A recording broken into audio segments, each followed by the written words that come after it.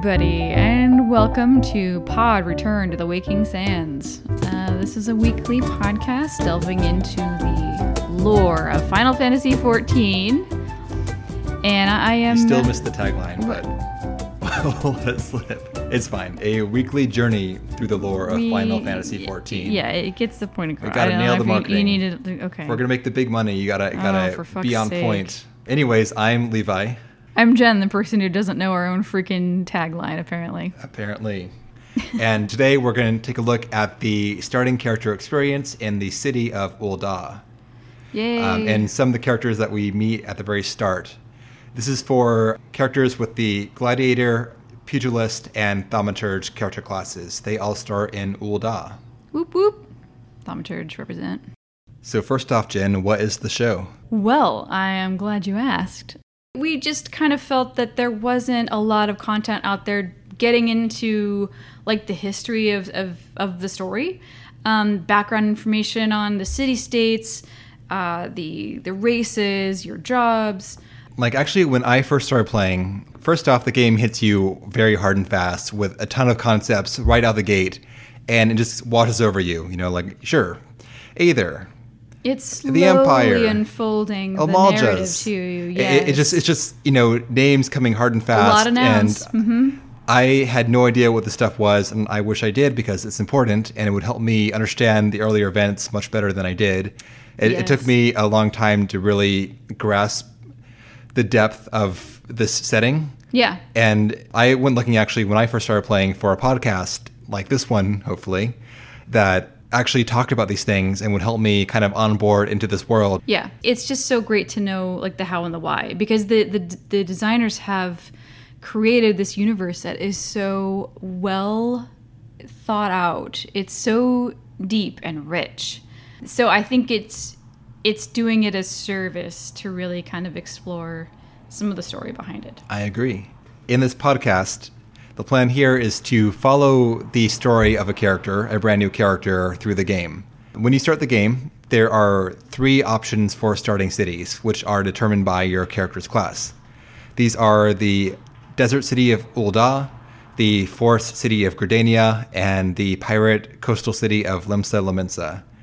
And as you start there, the stories are customized to the city that you begin in. So you have a different experience entirely if you start in Gridania versus in Limsa, for instance. We'll be following 3 different paths at the start here, one of each of the different cities' characters, and then we'll merge around level 15, where the stories combine and go forward into the bigger stakes beyond those first cities. Yes, and each city has its own tribulations, its own narrative, its own players, its own struggles. And you don't really, unless you have a starting character in that city, you don't really get a firm grasp on what's going on in these other areas. Like your home city, you're going to be very familiar with its bullshit. But having replayed through Ul'dah, I've learned a lot more than I did my first time because I didn't have the appreciation I do now for all the things that happen in the Ul'dah starting character experience. Yes. Next up, let's talk about our schedule. Our plan is to alternate between episodes about main story content and side content. For example, today we're talking about Ul'dah, and next week we'll talk about the Gladiator class. And then the third episode will be about an Ul'dah character's journey where we left off the first time.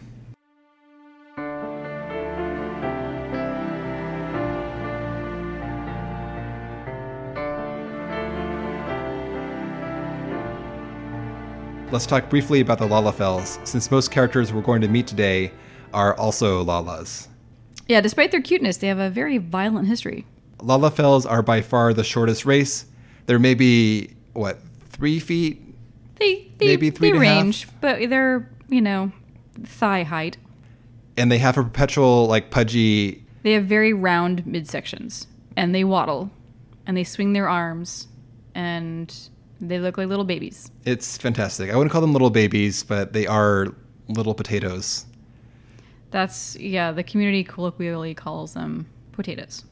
When I first saw Lalas as a character creation option, I was not impressed by them. It was like, who would want to be these little guys here? They look extremely dorky. However, I think the game sells them immensely well, and some of the best characters in this game are Lalas. They're emotes and gestures and just interactions in general really sell what a unique and personable race they are. And it's kind of welcome, actually, just visually and narratively to have them as like in the mix. They've also been involved in some very heavy hitters in Eorzea's past too. They actually founded cities like Nim and Vok, and later Ul'dah and Sildee. These are black magic cities and extremely like bloody, violent societies here that have been led by these little Lalas. There are two main types of Lalas in the game. There are the Plainsfolk and there's the Dunesfolk. Plainsfolk are more common in the city of Limsa Lominsa, where they actually first encountered the Limsans, and they started by trading with them and eventually brought over their families to settle in the city of Limsa Lominsa. The Dunesfolk, you can tell the difference because their eyes basically look like they don't have pupils, because they have that protective film over them to protect them from dust storms and things like that. Right. Other than that, I don't think there's really any other aesthetic differences between them. The Plainsfolk, though, come from a farming heritage. They lived in thatched huts, which were connected by subterranean tunnels, much like an anthill. And it's said that the hair of Plainsfolk, which tends towards earthen colors, is there to camouflage them against avian predators. Oh, yeah, they can just get plucked off the ground because they're so tiny. I You think absolutely pray for a big raptor. a real-world bird could probably pick up a Lala on a good day. And for some of the birds... they pick up fucking mountain goats. Right. They could just do a Lala in each claw. Last interesting note about the Dunesfolk is that they have a custom of serving their children tea laced with venom as a means of developing a resistance to venomous desert creatures. Interesting. What is your character this time through, Jen? Right. So it's been a lot of time, like psychologically, since starting the game and starting in Ul'dah for the first time. So created an alt character so I could do that over again and refresh the experience, which was really charming, actually. It's just very nostalgic. I'm saying this like I've been playing the game for 8 years, since like 1.0 or something. No, I've only been playing since last August, but it feels like a complete lifetime has happened between then and now. So, I started as a gladiator in Ul'dah as a femro, and you load your ass up. You wake up in the cart with 3 other folks. Well, tell me more about your gladiator first before we get down to the actual events. There's not much to tell, What about your name? Her name is Indiana Cajones, and I'm like as you're playing the game, you're like, ooh, that's a fun name, and you just write it down. So I've got a little notepad full of names, so I pulled it from my stash. Hopefully I don't get flagged. I don't know, but I looked up the meaning of Cajones means drawers. Nobody thinks it means drawers. You're fooling no one with that Yeah, explanation. well, if anybody challenged me with it, I could just pull up the translation. It means drawers, I swear. Yeah, Indiana underwear. Yep. I made a pugilist, a Hrothgar pugilist, and it's pretty big. They're pretty bulky, but I'm less turned off than I thought I would be with that experience. It doesn't feel too ungainly or like I'm taking up too much space, or like I guess like my lope is weird because of my large character size. Since the speeds are all the same for any character size, so like the Lalas take these weird giant steps. Oh, because they're so fat in the middle. Yep. They have to take these like big swinging like a dignified waddle. Yep. This is really cute. The Hrothgar have these big lopes, but they don't feel unpleasant. So I think I might want to play a Hrothgar. And interesting. Honestly, I don't like armor that shows a lot of skin in general, but in this case, because you're showing fur, I actually might lead into the armor sets that show more body than what I'm used to. Interesting. So, is ERP in your future, or? If by ERP you mean, I don't know. Excellent role play. No. How about extremely robust pecs? Perfect. Perfect. Thank you. So I picked a dumb name as well, and the name is Cat Big, spelled Caitbigg. I made my name with intent of it also being a dumb pun as well, but honestly, I kind of like it because when you see it on the screen, it doesn't look like a joke name. Nope. Because you think it's like Kate. Big with the 2 G's doesn't looks like... Could be a standard surname. Exactly. So actually, I might remake Cat Big as my long-term character. That's great. TBD. I think the best names have a in-universe aspect to it, but also have like a joke in them as well. Yeah, like I got serious with my first character, and I'm like, it's time to inject a little. 'Cause I see a ton of players with these amazingly clever joke names, and when you see them running past you, you're like, oh my god, that's clever. But then I also think, if I have to see that name, my stupid ass joke name, like Big Daddy Balls or whatever, in like the MSQ story, because they put your name in text, so you have to read your stupid hello there, Big Daddy Balls, we have an emergency. Like there are serious moments, and for me to have to read, we are engaging the Void Sent in battle, Lieutenant Big Daddy Balls. I don't think I could hang if I had done that initially. Well, the thing is, they almost never say your first name and last name together. It's either title, last name, or just your first name. It's usually just your first name. Right. So unless you're doing Baja. Like I like this game a lot, and I would not want to break my own immersion by giving myself a dumb name. Yeah. But if the name looks real in isolation, either because it's... like what's up, Cat? Or Kate, or whatever. Exactly. Yeah, that's fine. So that tangent aside, you're talking about that cart we get into, but before then, there's an opening cutscene in a blue ethereal void. This is immediately after you're done creating your character. You set your name, you're ready to go, and then the game begins. And there's blue, sparkly, swirly stuff, and you're floating in this in space, in a I don't know, you don't know where you are exactly. Right. You don't know if, am I unconscious? Well, let's keep it light on details here, because this is all foreshadowing and...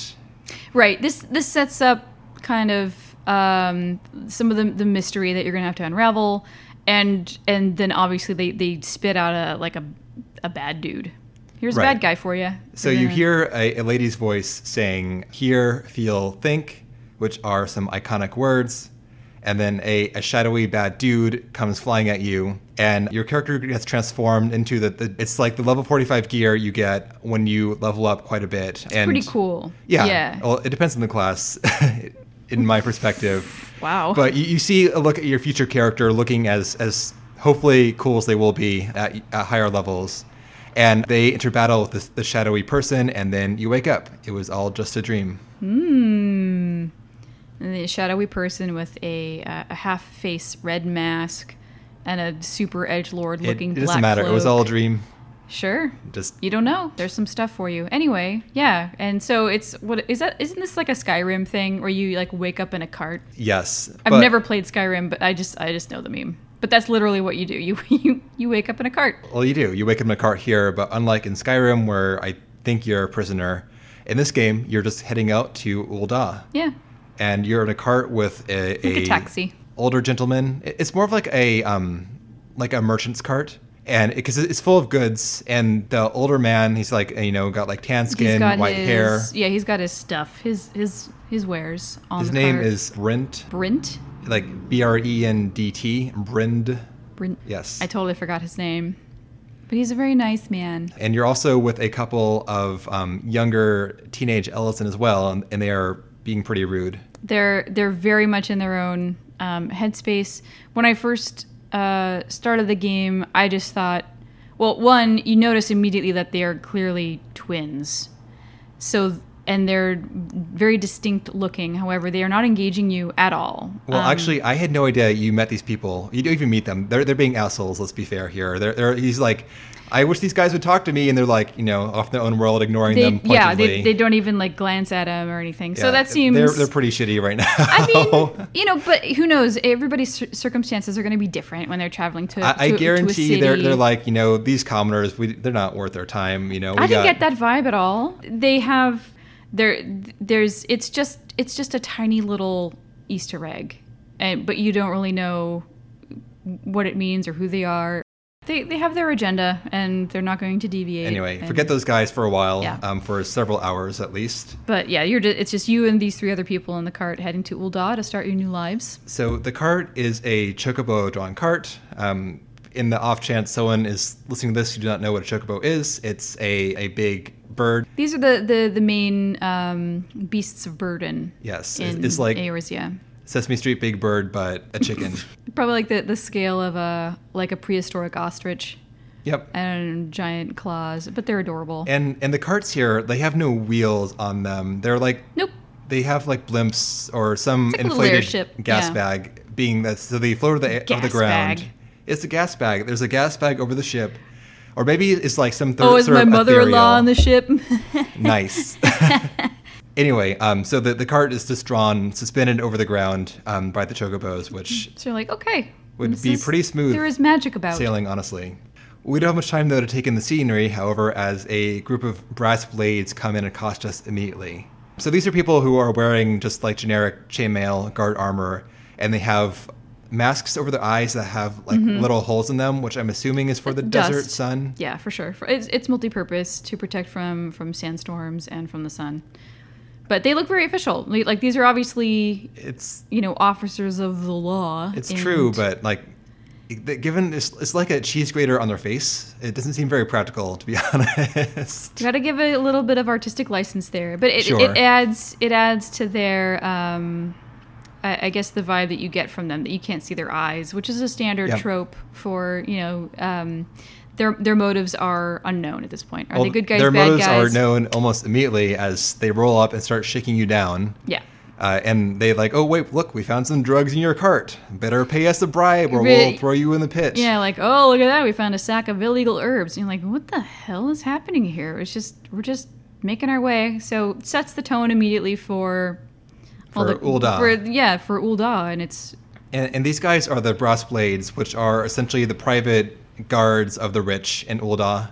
There's not really like a city guard. It's either like the army, the Immortal Flames being the army stand-in. Yeah. There's the brass blades who are the guards / the police for the rich, and then there's the Sultan Guard who Sultan Sworn, thank you, who guard the Sultana, and that's it. If you're poor, get screwed. Basically, just rampant corruption, obviously. So immediately they plant illegal herbs on you. Planning is stretched. Like, oh, look, I dropped some herbs with your cargo. Oh, I found some herbs. Better pay us a bribe. It's so blatant. Yeah. They run the place. They know it. And the merchant guy is like, all right, here we go. He's not even really that concerned. It's just another day. Yep. Fortunately for him, though, Ul'dah show up there and distract the guards for long enough for us to get away. This is a local beast tribe. These are... They're like very large black lizard men. They're extremely imposing. They're very thick. They also they're thick, and they employ magic as well. Yep. We see them again in much more detail later. Oh yeah, yeah. They frequently ambush, caravans and such. It's a constant presence in the life in Thanalan. So that's what happens to you. You get ambushed by the Ul'dah, and now the brass blades have to deal with that, and now you can go on your merry way. Lucky you.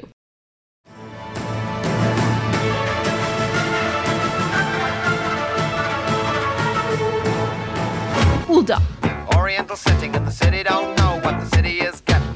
One night in Ul'dah. The world's your oyster.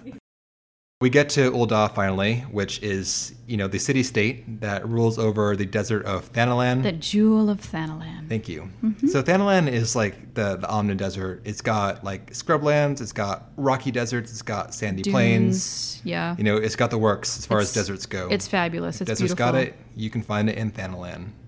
And Ul'dah... Chaparral. Ul'dah, it is the Eorzean presence in Thanalan. Oh yeah, it's definitely the strongest. And it's your classic desert city, like big sandstone walls. It's got onion domes for the palace up top, towering over the walls. It's your big desert city to a T. Mm-hmm.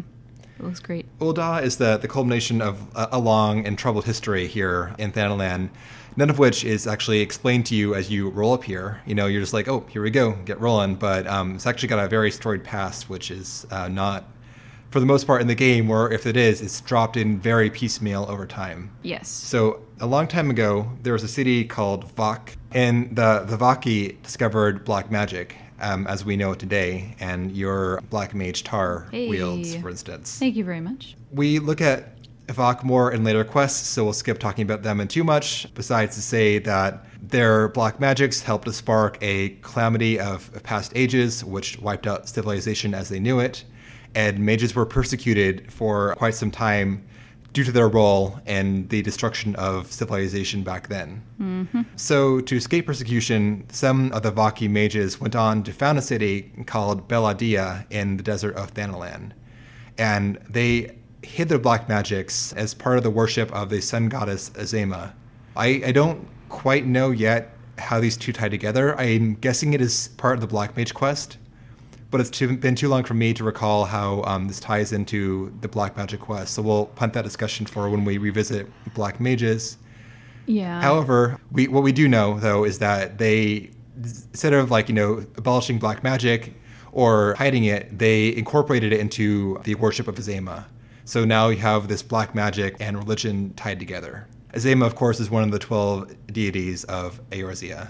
That's interesting, because when you start as a thaumaturge and you go into the thaumaturge guild, they have a huge shrine to Nald Thal in there. And so it's not clear. So you think, okay, so maybe this is like the patron deity of black magic and thaumaturgy are different in this thing. And there's another shrine you go to in the Black Magic quest, I'm recalling. Right, out in the middle of the desert. There's this but that shrine is to the, I guess, the mother of black magic. I think these are tied together, and I'm looking forward to going back to Black Mage and re-looking at this, because I think there's a connection there. While. But it's been so long I can't recall, so this will be a fun thing to revisit later on. Anyway, for the moment though, talking about the Vaki, they use black magic to actually divine water supplies in Thanalan, so they can figure out where to found their city of Beladia. However, like things go, the royalty of Beladia, these are all Lalafels here. The Beladian royalty is all Lalafels, and they feuded, and they had the royalty splintered into two groups, and they made their own cities. We'll take my ball elsewhere. We'd end up with two desert cities now called Ul'dah and Ul'dah. So Jen, looking at Ul'dah, Sildih, how do you think that's spelled, or pronounced rather?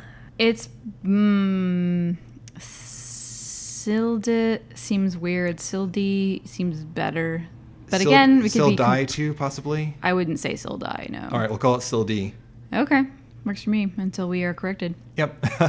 Anyway, though, the fighting between Ul'dah and Sildih went on for generations, until this conflict culminates when a Sildih sultan named Lala Wifu, he diverts Ul'dah's water supply to Sildih.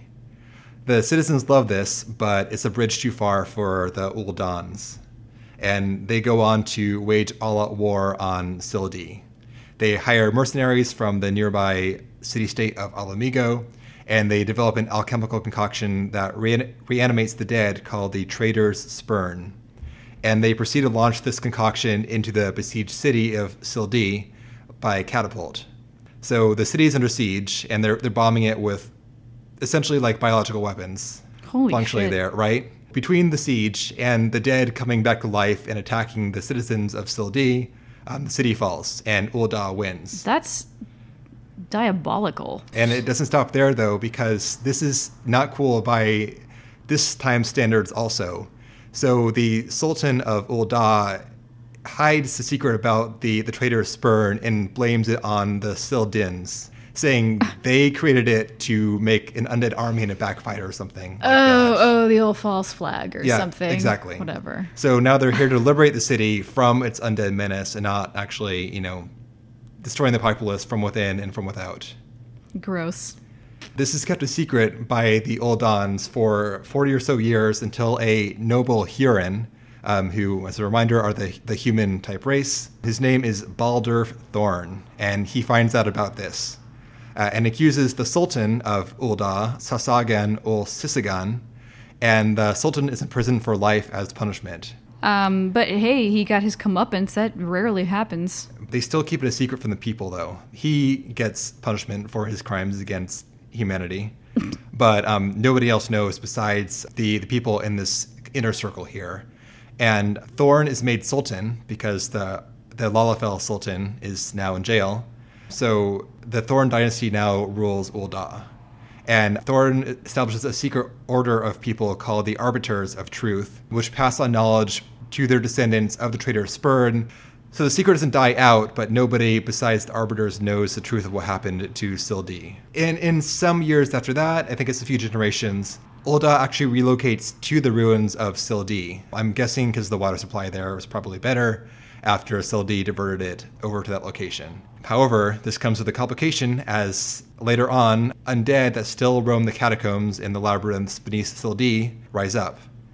Ul'dah actually teams up with the Almalja, the lizards, and they wage what they call a holy war against the undead to purge them once and for all from the desert. So it's interesting here that the Almalja and the Uldahns are cool together and they team up here because today it's pretty frictious.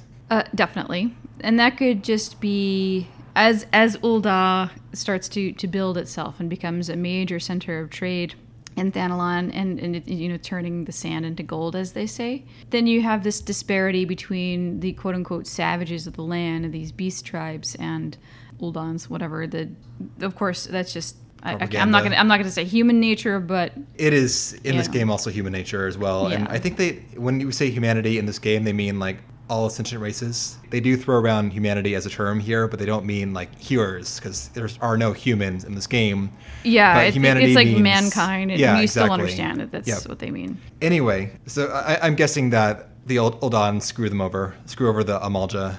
And I would, sure. Like, you're not useful anymore, so enjoy your little tent cities or whatever it is you guys are doing out there in the desert. And we're gonna cut you off and basically force you to, intercept our merchant caravans and steal from us and cause drama forever.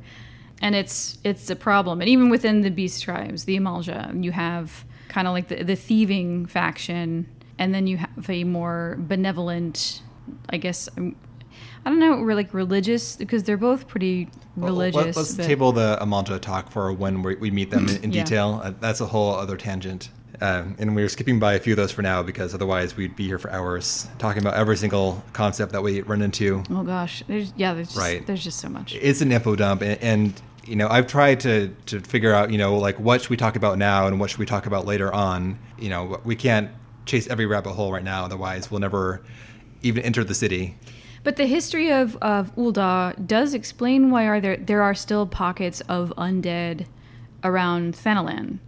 And it's that I never, you just kind of take it for granted. Like, oh, zombie mobs, whatever. It's a video game. You're going to find zombie mobs. But yes, you will encounter dungeons and such with undead populating them. And now, well, I think that the undead we meet are not all from the Spurn. I'm pretty sure there are other undead as well for other reasons. Well, when you get, black magic and people who are not wielding it responsibly, to devious ends, yes, you're going to bring... There's a lot of bringing people back from the dead. Yep. Like, they got options. Do they? Apparently. Anyway, to wrap up our Ul'dah history bit here... after the undead are purged from the new Ul'dah location, which is where we even have the city today. So the city today is where Sildee was, and that's where we are now. But the Thorn dynasty passes control back to the Lalafels of the Ul dynasty after they feel like they did their job in cleansing the undead from the city. So the Lalafels are back in charge again of Ul'dah. And this is a different person. This is not... what's his face? The prison guy. Right. No, it's a different Sasagan. It's a different dynasty as well, right? It's the same dynasty, but a different person. Sasagan was also part of the Ul dynasty, as is our Sultana today, but he's long dead at this point when they put control back in the hands of the Ul dynasty. And like you mentioned beforehand, Ul'dah sees the star rise as a trading city. However, this means that the wealthy begin to compete with the nobility for power. To placate the rich, the Sultan creates the Syndicate, which is a group of 6 advisors that are picked from the wealthiest of the wealthy in the city. Oh, so Citizens United, but with like fewer steps. Right. And he's like, okay, guys, so, you're pretty rich now, and you got to say, so here's your advisory council to me, the Sultan. Right. Now you have representation, like official representation in government, and on the face of it, it looks legitimate, but they're still pulling all sorts of bullshit. As is, like it's just like real life. It is very much like real life. And now, of course, today in Ul'dah, the syndicate rule the city, and the Sultana is the figurehead, essentially. Yes. And she still does have some power, but her main concern really is appeasing the monetarists. Yep. And it's a difficult position for her to be in because she is a very sympathetic character. She is a compassionate person. She's the person you want in the sultan position. However, she has a lot of balancing to do, and that becomes the crux of the plot of A Realm Reborn. So that's what we walk into, is that whole mess there. And here we go, little adventurer that knows nothing, walking into the city. Yeah. Do. I'm here to get my fortune and glory. And that's something that the merchant in the cart asks you, like, hey, so you're one of those new adventurers, huh? What are you after? And then it pops up with 3 different options, right? Because this is a role-playing game. It's fame, it's power. No, it's gil. So it's like fame, money, glory, or you can choose to not say anything. I think in my first playthrough, I chose to not say anything because I'm like, I'm not after any of those things. I am here to help the common man and save the world. I'm not here for money. But this time I chose glory because I'm a femro. It seems more appropriate. Femro gladiator. Glory, yes. So, yeah, you kind of have to you don't have to make that choice, but it's... You should. You should. Pick a side. Don't be embarrassed. You want to be rich by adventuring? Say you want to be rich by adventuring.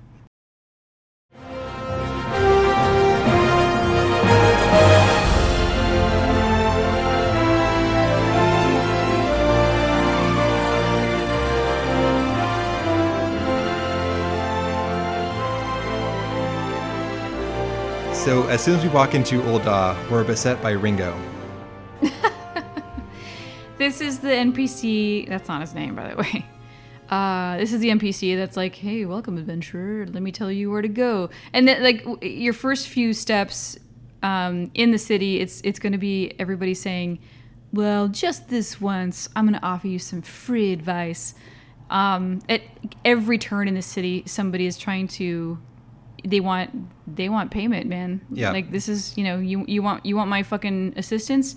Give me the gil. It's some heavy tone setting. Yeah. And this guy, his actual name is Wymond. He's like a snoop professionally. Like, there's like a side quest later on that has you like investigating someone's finances to see if they can pay their debts for him. So he's like a professional asshole, essentially. Yeah. So he makes it his business to know who everybody is that comes into Ul'dah. Like, all right, you shady fucker.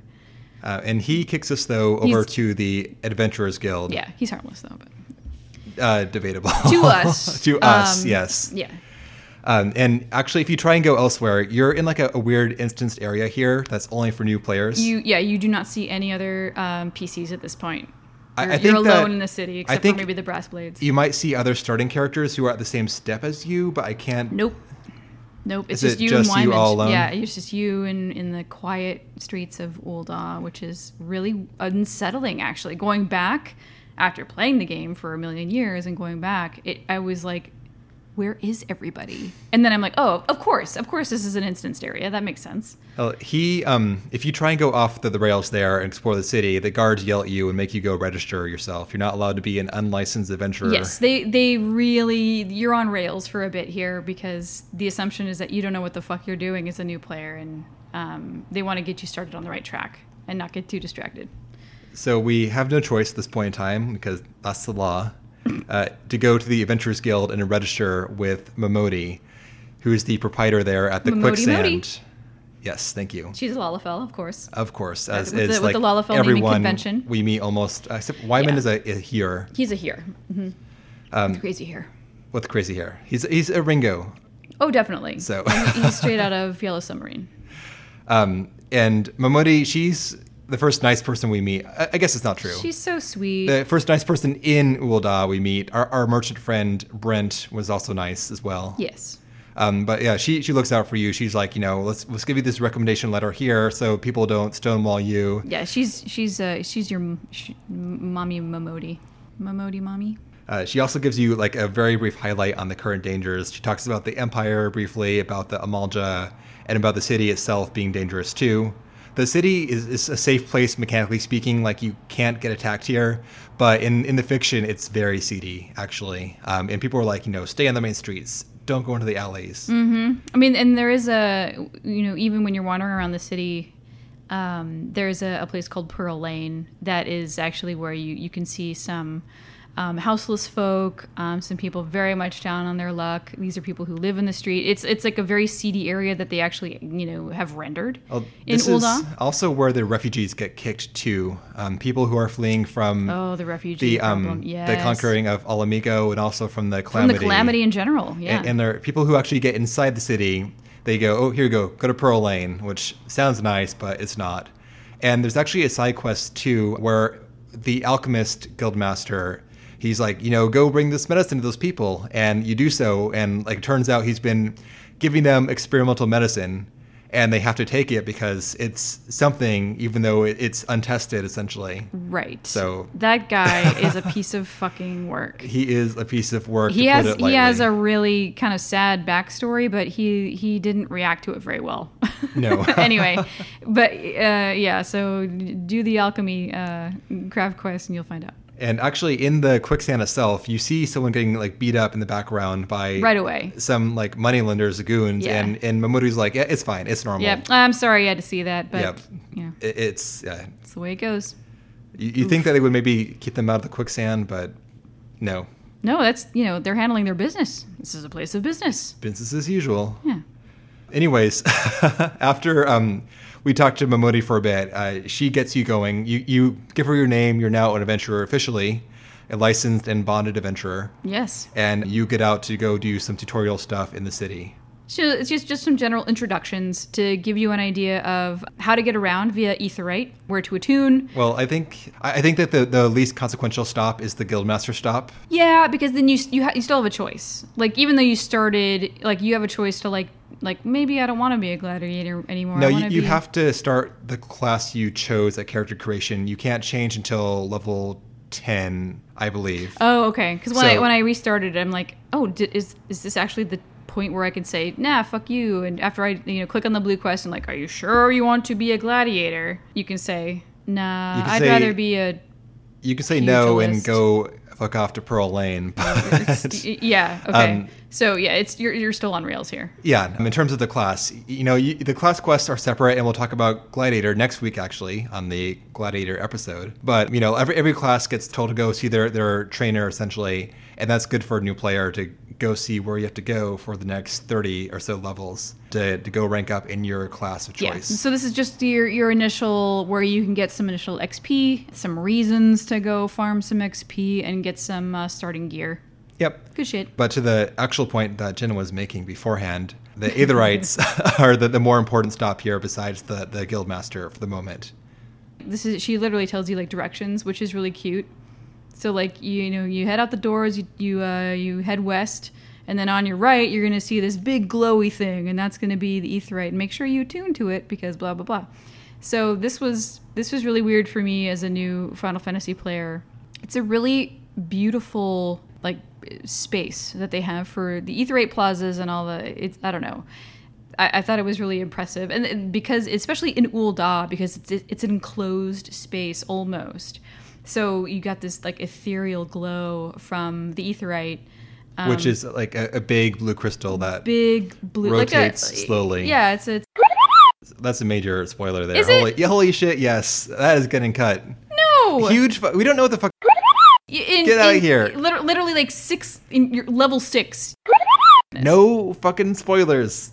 Oh, for fuck's sake!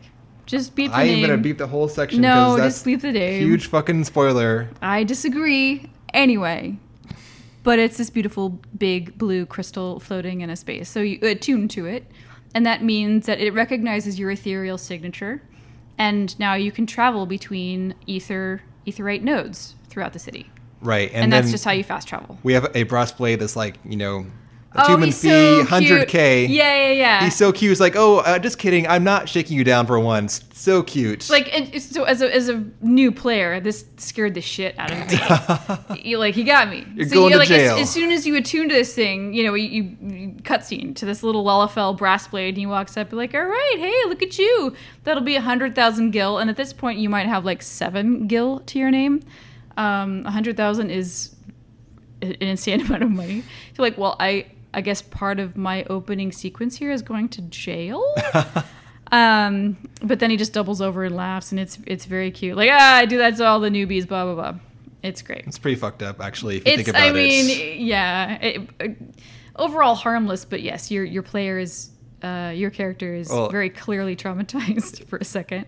He's in the position of power, obviously. But it's so hard. It's so hard to take them seriously when they're itty bitty. Like if this was a Here, or even like a Rogaden brass blade that walked up. I don't know. It's just there's this little Lalafell, another like Aetheryte Plaza guard in one of the future locations, and he's all clad in full metal armor, head to toe, full metal armor. So you have this little 2.5-foot dude stomping around the Aetheryte Plaza, looking at you, hey, you no loitering, and he's just like stomping around all authoritatively in his tiny little metal suit, and it's really cute. You cannot take these people seriously. That's how they get you. They disarm you and they shank you in the back, either in the streets or in the purse. You just, oh my gosh, you look at their tiny little feet, and his tiny little feet, and his little they got Gen fools. Metal armor. Oh man. So the Aetherites here, they're, obviously in the game, mechanically speaking, they're there to teleport you. They're fast travel nodes, so you can teleport between locations. Anywhere where you have an attuned Aetherite, you can teleport to in, like a hot second. But in terms of the world itself, though, these essentially are places where the ethereal realm, which is like, spiritual realm is putting it very incorrectly, but close enough for the moment until we learn more about this stuff. Mm-hmm. And then like the corporeal realm, which is like the physical world we can see. And where these different worlds come close together is where you can place these Aetherites, and you can then travel. You can disincorporate yourself, so you turn your body to nothingness, and it's you like travel. Mike TV. Thank you. Mm-hmm. And you travel through the ethereal sea to these nodes, and they're like lodestones. So they're beacons in the sea where you can essentially navigate towards. And there's actually an instance in the city's history where the Ul'dahs destroyed an Aetherite that the Sildee army was traveling to. Rude. And like hundreds of Sildee soldiers were lost in the sea. That's so fucked up. Right? Jesus Christ. So yeah, they essentially, their oh, man. consciousness disincorporated because they had nowhere to go to with this node destroyed. That's awful. So Aetherite, serious business. It is. And yes, it becomes major part of the plot going forward as well. Anyway, the last trip here, besides the Guildmaster and the Aetherite. Oh, you go to the market. So this is the Sapphire Avenue. You go and speak to the main little guy there, and of course he's like, fuck off unless you give me money. And then you give him a letter from Momodi Mommy, and he's like, fine. But this is where you can buy like upgraded gear, you can buy dye, trade craft materials, blah blah blah. So this is just your initial market stop. He tells you a bit about the markets. He's like spends a minute talking to you about how Ul'dah is the hub of overland trade routes, and also it's very impressive. It is important because this is why they are the moneyed city. Of course. It is their identity. And besides being like this overland hub, they're also the place where the maritime trade between Vilbrand and Aldenard meet. And these sound like weird names to you, and the game doesn't tell you this when he's talking to you, but Aldenard is the mainland of Eorzea. That's where you are now. And then Vilbrand is the name for the island chain where La Nocia and the starting city of Lemsa Lamensa are. So it's just dropping these names at you without any context. And like, ooh, wow, this no. This is just literally like the continental landmass you're on. Yep. So anyway, this is where the trade flows, and he's making it sound all important. And he's like, without this letter, we wouldn't give you shit, even though it gives you the shortest explanation ever. Thank you so much. Oh my God, for telling me where I'm standing. Yep. I think I can glean what it is. Anyway, but yes, you have to make these contacts just to familiarize yourself with the way the city's laid out. And when you go back to turn your quests in to Momodi Mommy, she's like, I'm sure everything seems really confusing right now, but you're not going to get very far if you don't commit some of these locations to memory. You got to like walk around the town, like walk around the city, like you have a purpose. You are invested in where everything is, and you know. Well, on that note, side quests unlock for you after you talk to Momodi for the first time. And these aren't mandatory. You can do the entire game and not do a single side quest, and you're fine. I did that. Exactly. Case in point. I'm trying to fix it now. You know, I'm leveling different jobs at the moment, and that really helps. But yeah, I've got like these gold little side quest dots all over every single map, and it's starting to bother me. Some of them are pretty brain dead, honestly, and they're like the worst content, mechanically speaking. I'm not gonna lie. It's like it's not worth your time in terms of getting like the game story, but they do give you some flavor for the locations. Yeah. I wish they did fewer but more interesting side quests versus... I think it's a really easy way to level up in the beginning. In the beginning, yes, but they don't count for much XP-wise later on, and you'll get all the XP you need from doing the main story quest. Like after maybe level 40, like Yeah. Yeah. But anyways, though, here, they're a good way to get the lay of the land, and they actually do encourage you to go to every single place in the city because you'll do these errands for people, and it's like, you know, paltry little business stuff, but it's like, hey, you know, let's go to the Weavers Guild. Let's go to the Alchemist Guild. And you will encounter these people in probably the MSQ in some capacity. There's a lot of cross-guild communication, really. Yep. So these characters are not just flavor for like, oh, I want to be a weaver, I want to do crafting. Like these characters are actually really involved in Ul'dah, and they will come up in the MSQ. Like it's this, you know, it's like a legit city. You're encountering like the big players, and they're not just there for flavor. They take part in the plot. Sure, but of course you never know this when you first meet them. It seems like, you know, you're doing like some runarounds and so on, and not realizing you're talking to these big players in the city. So I think it helps though to know that, you know, these are important, you know, semi-important NPCs, and they do contribute to, I think, the overall immersion and your experience in the city. So don't like dismiss them as just like blah blah blah, skip, whatever. Yeah. You know, make sure that that you read what they have to say, because there's flavor everywhere. There's a bit that is worth noting here as well, even in our very starting area. Talked about Wymond being an asshole beforehand and getting you to snoop on debtors to the Platinum Mirage, which is the gambling house in the city. Still haven't gotten in there. Well, that's okay. It's not... the real action is at the Gold Saucer, not at the know, yeah. the I go up to that receptionist. She's like, I'm sorry. This is a very exclusive club. I'm like, fuck you. I'm level 90, bitch. I'm a gillionaire, damn it. Yeah. Look at all these dollars I got. You still can't get in. I don't know what the fuck. We also swing by the Order of Ul'dah as well on some of the side quests. And this is the temple in the like northwestern or like western part of the outer ring of the city. Or the ossuary. Well, it's actually a dual-purpose area. It's got like a temple above, and then there's the ossuary down below. And of course, it's also where the Thaumaturge's Guild is housed too. And you meet some priests there while you're there. Ul'dah is one of the 12 deities of Aerzia. It's kind of an interesting deity because it's both two in one. Like Nald and Thal are twins, but also they're like one unified god. And the Ul'dah kind of pantheon, they are actually worshipped separately as different entities. Yeah. Even though people generally call them Nald Thal as one entity elsewhere. Yeah, but if they're going to evoke them in conversation, it's going to be Tal's balls. Yep. Or by the beard of Nald. He probably doesn't have a beard, but anyway, shit like that. They reference them separately. Yep. They're the god of life and death and of commerce. So Nald... Capitalism, all of it intertwined. I think that might be an Ul'dah spin on the gods 100%. A little bit. But yes. Nald sees the fortunes of the living, so the people who are alive, and presumably the merchants, they tip something over to Ul Nald to see to their fortunes. And then Tal weighs the worth of the dead. One priest actually tries to shake you down for some donations to Tal in exchange for a better treatment in the afterlife. There's like a lot of, give me money now so you can have a better afterlife later. Oh, so wow, we've got the sale of indulgences. Exactly. It's pretty fucked up. He's like, he's like, just give me some money. Like, I guarantee that Tal is not getting any gil. It's going all right to the temple's pockets. Yes, definitely. Mm-hmm. And of course, you need to pay separately for burial services too. So if you're rich enough, you get to go in the ossuary. If you can't afford things, your body gets thrown in the desert for the animals. Yep. So Welcome to Ul'dah. After we go back to Momodi and we tell her we did her errands and we talk to the people, we get to actually go outside the city finally. I think you were around here, Jen, the first time you were playing, and you had done everything in the city, and you've got this quest saying, go outside the city and go do some stuff. Yeah, every job starts out with go outside the city walls, find some level 1 mobs, and, kill them. And you're like, what do I do? I don't know what to do. Do I punch them? And, I look at your quest log. Nobody's given me like a gun or a sword. Hammer or And I don't you're know playing what a thaumaturge.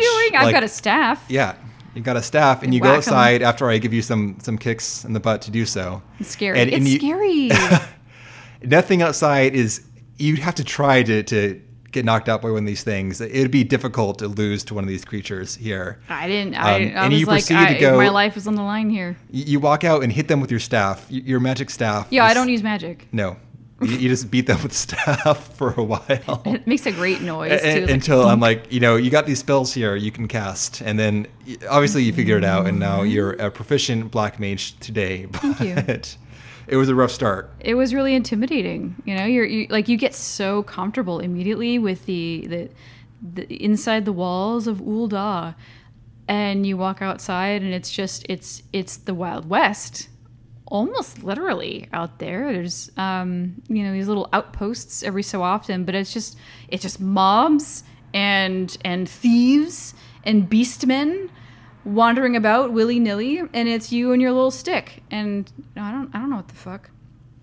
But no, it's very nice. The landscape, I think, is beautiful. Momodi, though, she keeps you on task for the main quest here, and tells you to go meet someone in the train yard outside the city. This is the dispatch yard. So we head out to Central Thanalan. This is where we start. This is like, all right, your first job. Bam. So Central Thanalan is pretty verdant as far as Thanalan goes. It's got a lot of growth. It's got a stream running through, presumably part of the water supply for the city. It's got like a lot of little squat trees and little shrubs and so on immediately outside the city. In the distance, it kind of dissipates into more of a rocky barrens, but at the very start, you're getting some life there. And also you get a pile of like little shrews and hornets and so on. And the biggest, scariest thing is a giant turtle.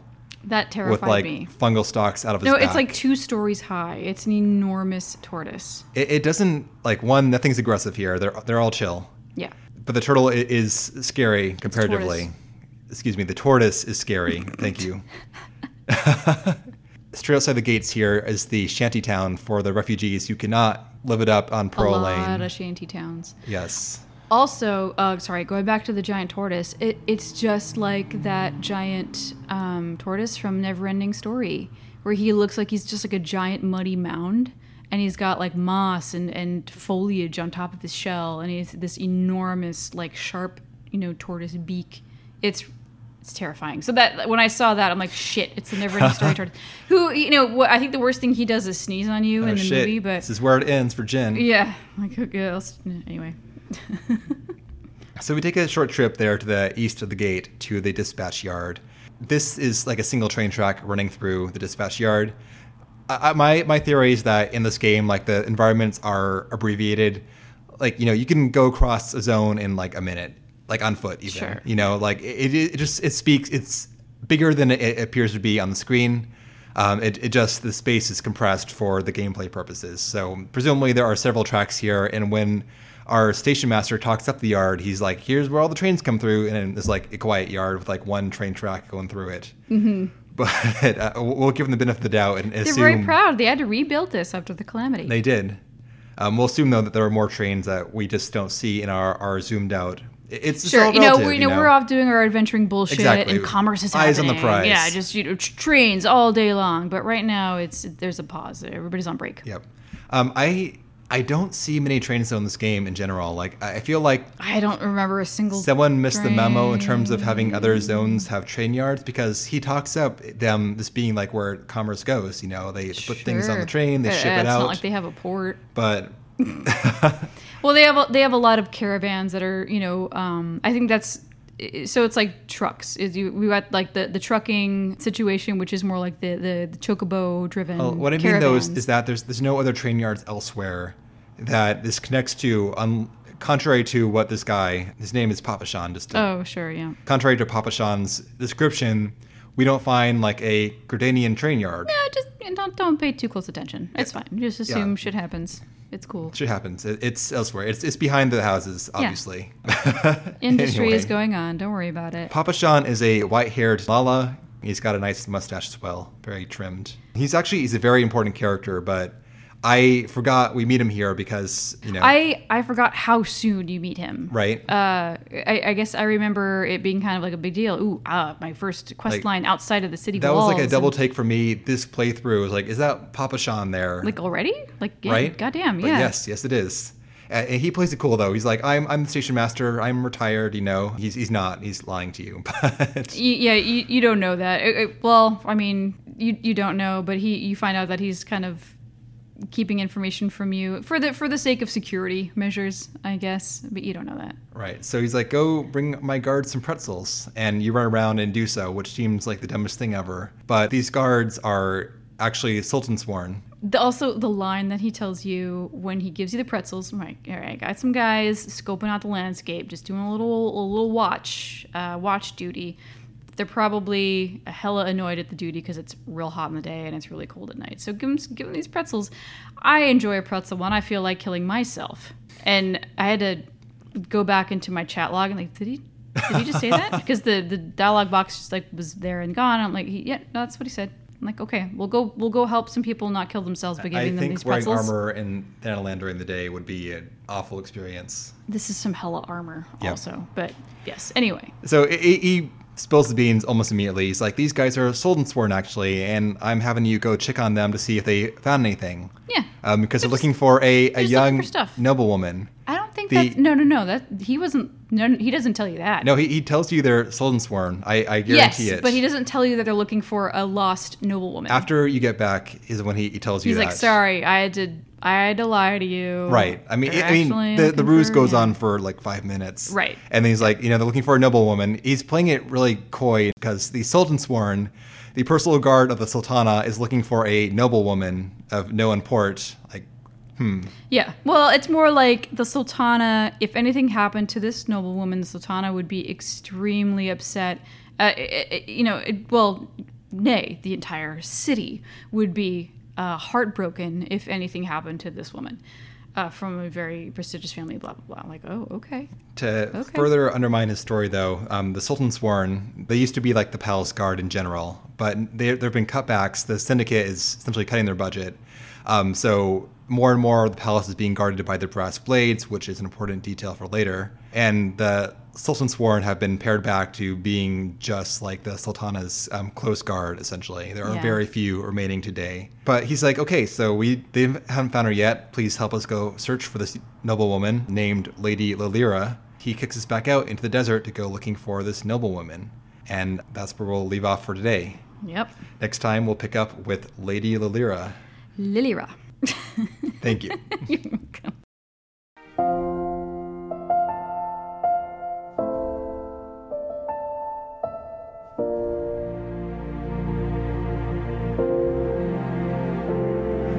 That'll be in 2 weeks. Next week, we're going to take a break to talk about the Gladiator class. Woo!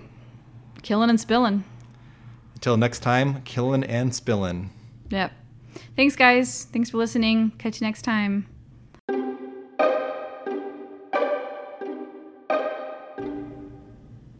All right, guys. Well, thank you for joining us on the first episode of Pod Return to the Waking Sands. We're looking forward to a lot more to come. And be sure to subscribe. And we'll see you next time.